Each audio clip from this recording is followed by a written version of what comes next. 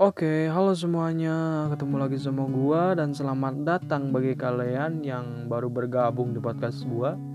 Oke, kali ini gua dapat kesempatan nih menjadi host kalian. Nama gua Fahma.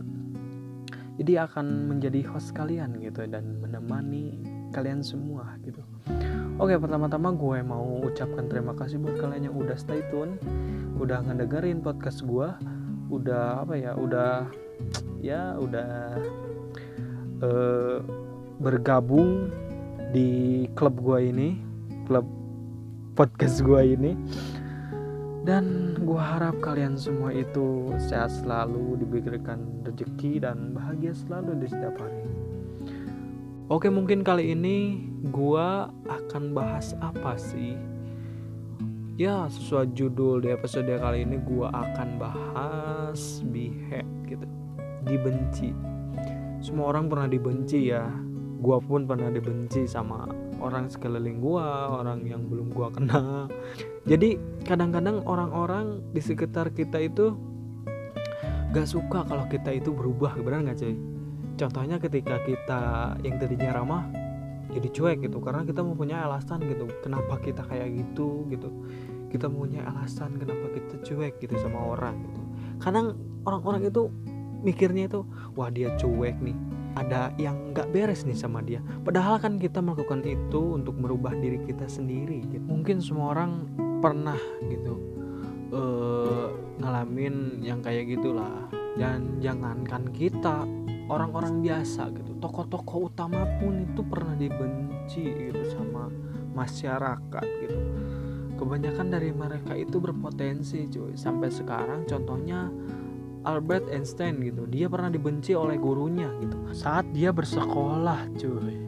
Jadi walaupun dia menemukan teori relativitas dia pun, dia itu masih dibenci cuy pada waktu itu sama pengikut-pengikutnya Newton gitu. Bukan tokoh-tokoh dunia gitu, ketika perang dunia kedua itu dibenci oleh orang-orang sekelilingnya. Nabi kita pun, Nabi Muhammad gitu, pernah dibenci oleh orang-orang jahiliyah karena ajaran Nabi Muhammad itu menurut mereka itu sesat gitu. Sampai-sampai Nabi Muhammad itu pernah dilempari batu, pernah diludahi juga, dikasih kotoran sama orang-orang yang benci kepada Nabi Muhammad SAW. Ya kadang gini ya, kita harus berani berubah untuk berbeda dari orang lain gitu.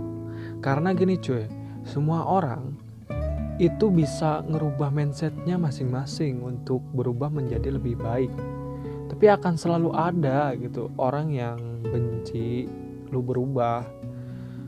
Jadi lu harus siap lah akan semua sikap orang ke lu gitu ketika lo udah berubah gitu. Jadi gimana ya, jadi bodoh amat aja gitu. Yang penting gimana ya, lo gak ngerugiin mereka gitu, lo gak ngebebanin mereka gitu. Dan pasti gitu mereka juga ngebully itu pastilah ngebully gitu, udah jadi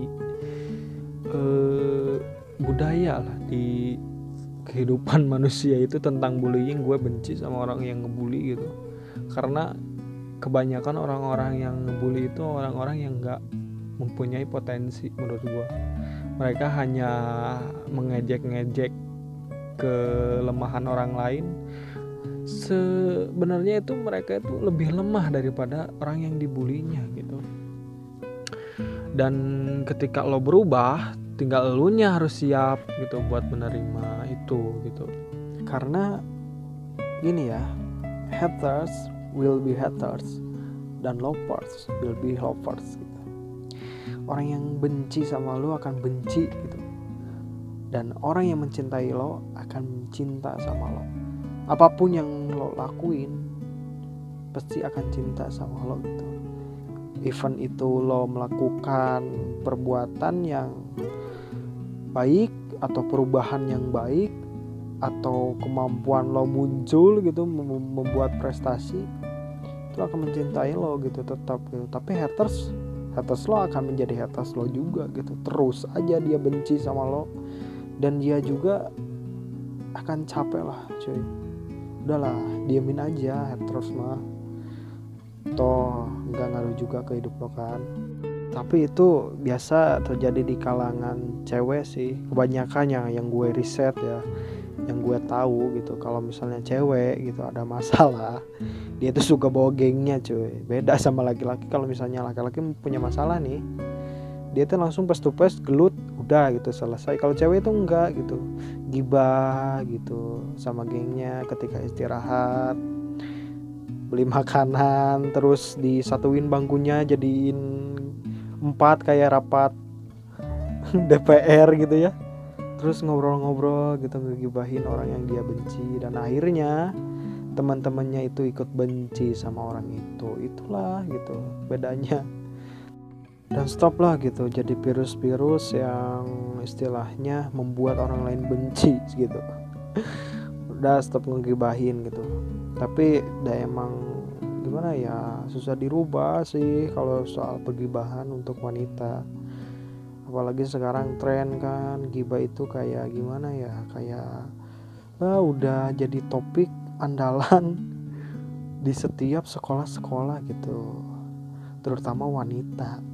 Karena semakin pelan gibahnya tuh, pelan ngomongnya maksudnya, semakin menarik gitu ceritanya, katanya ini mah.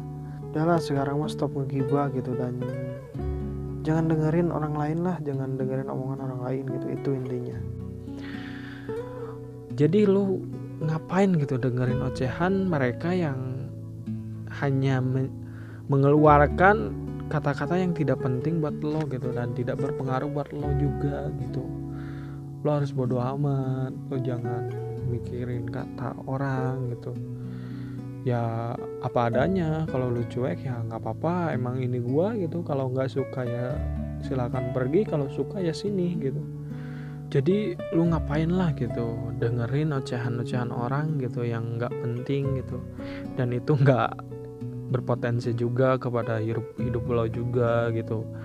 Ngapain juga lo mikirin opini orang tentang lo. Dan paling penting buat lo semua gitu, ya jangan benci sama seseorang lah gitu tanpa sebab gitu. Iya sih, nggak mungkin sih kalau misalnya orang benci tanpa sebab, pasti ada sebabnya lah. Oke, dan di sini gue simpulin ya, menurut gue gitu, dibenci itu nggak perlu lo jadi jahat gitu, dibenci itu nggak perlu lo jadi maling gitu. Ketika lo baik juga lo bisa dibenci gitu. Ketika lo berbuat baik sama seseorang, orang itu akan benci sama lo gitu. Ketika lo melakukan sesuatu yang mereka tidak suka, mereka bakal benci. Ya menurut lo itu baik gitu, tapi mindset orang-orang itu beda-beda gitu. Mereka cenderung melihat kesalahan orang lain gitu, tanpa melihat kebaikan-kebaikannya gitu. Orang yang melakukan kesalahan belum tentu akan mengulanginya di kemudian hari gitu. Bisa aja ketika dia melakukan kesalahan nih sama seseorang gitu, terus dia dapat hidayah gitu, dia mau berubah gitu, gak akan kayak gitu lagi gitu. Dia pasti berubah men, gak selamanya orang itu melakukan kesalahan gitu.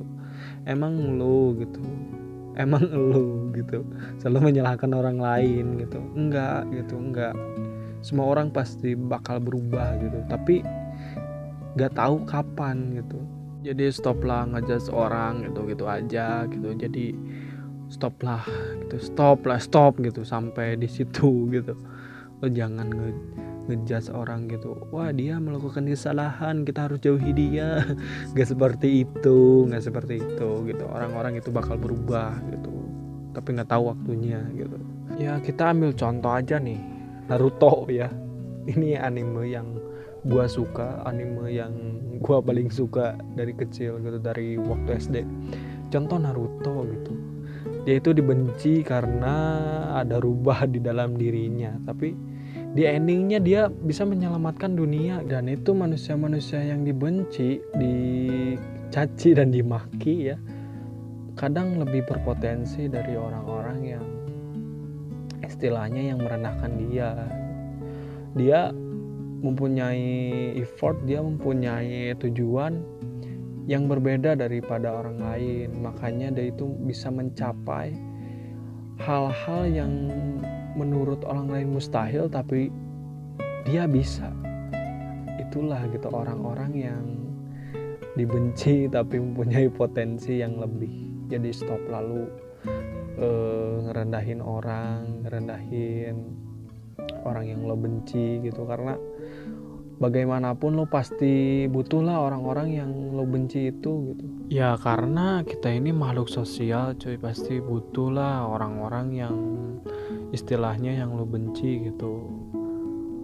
Mau bagaimanapun di suatu hari nanti, bagaimana kalau misalnya orang yang dibenci sama lo terus nolong lo, gimana? Kan kita nggak tahu cuy masa depan itu kayak gimana. Jadi lo jangan memandang sebelah mata lah orang lain. Mungkin segitu aja podcast dari gue. Makasih buat kalian yang udah stay tune, yang udah ngedengerin juga, yang udah stay sampai di sini gitu, udah ke menit ini. Maaf kalau misalnya speaking gue buruk, maaf kalau misalnya speaking gue nggak jelas. Gue di sini baru belajar podcast juga, dan gue baru bikin channel di Spotify juga gitu. Ya pesan gue dari episode ini, jangan takut untuk dibenci, jangan takut untuk berubah gitu. Karena gue yakin gitu untuk kalian yang berubah itu pasti akan membuat potensi baru gitu buat negeri ini khususnya. Dan terus aja berkarya gitu, ditambahkan rezekinya, amin.